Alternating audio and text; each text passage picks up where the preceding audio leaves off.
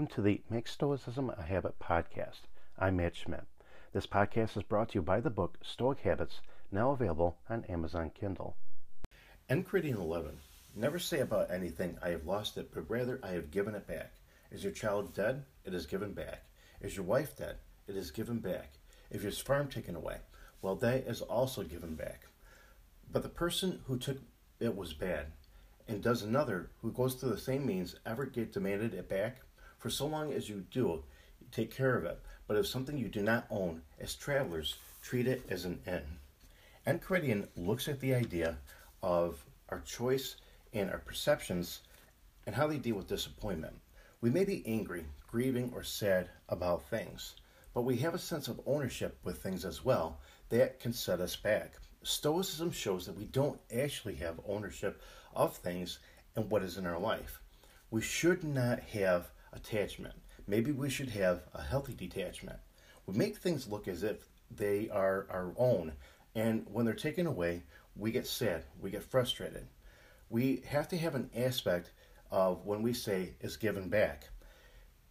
The view is that you cannot hold on to things. You have to take care of those things, but they're not your own. Think of these things in your life as if you're renting an apartment, renting a home. You don't actually own them, but you do serve a purpose. They put a roof over your head. You're investing emotionally in things, and it brings resentment and bitterness. And what happens is when we lose these things, we think that life's unfair. We think that life is coming after us. We have to deal with it. But how do you deal with it? It takes a level of maturity or emotional maturity. Without a doubt, emotions are the most powerful responses to any person that can have, especially when we're dealing with disappointment. Emotions influence our thought process. They affect our overall well-being.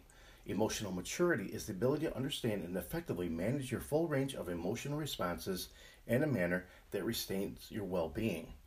In a quest for self-improvement, having absolute control over your emotions influences your behavior and your physical reactions in any aspect of life.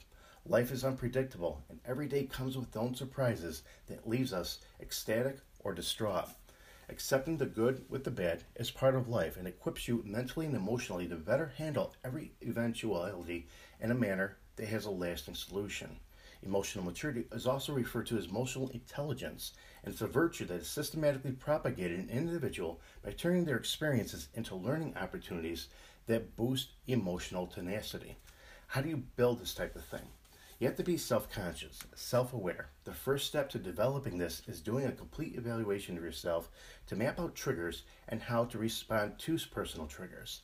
Without exercising some level of control over your emotions, it's easy to lose yourself in situations that can be remedied by emotional restraint. In doing so, you end up aggravating a simple issue into a complicated situation. Self-consciousness entails us knowing that your influence on your thought process and feelings can be a positive or negative. It leads to important personal decisions and environments to avoid, friends to cut off, and those things as well as knowing how to best respond to something, even if you do lose something that's important in your life. You embrace responsibility. A big part of self-development is applying yourself in a productive manner that yields results. Taking responsibility of your own situation, your own actions get you control over events in your life. This means you blame less and focus more on dealing with the real situation. You also understand that if there is loss in your life, you have to know how to handle it. Having a sense of duty also sharpens your ability to accept failure and recovering fast, as well as being accustomed to success. Responsibility also means practicing self-care. Looking out for yourself entails developing a healthy self-esteem, doing what's regular for you in order to have adequate life. Striving for self-reliance, creating an independent environment for yourself saves the burden of frustration and disappointment.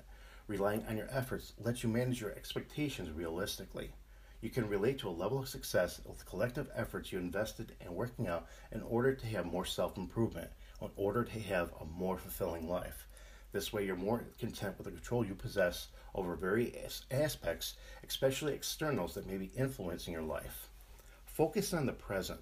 Emotional maturity develops as a result of living in the present. You fashion your future by mastering the current situations. Stay oblivious to things in your life that end up repressing feelings from the past and point to turn in a more emotional wreck. Stay on top of things when dealing with situations as they unfold. This means moving forward free of unnecessary emotional baggage that may be wearing you down like an anchor. Be accountable. Emotional maturity helps you find the best outcome for every situation, but it's not a guarantee that you'll make mistakes. In the occurrence of this, it's plausible to reflect on the situation, take full responsibility for any shortcomings. It's not only fulfilling what prevents from unhealthy habits of being too hard on yourself, and also helps your self-esteem. Maturity is a personal attribute that's constantly put to test the more you exercise it in different situations, and it becomes natural for you. Being emotionally put together is essential for optimal health and also having a better lifestyle.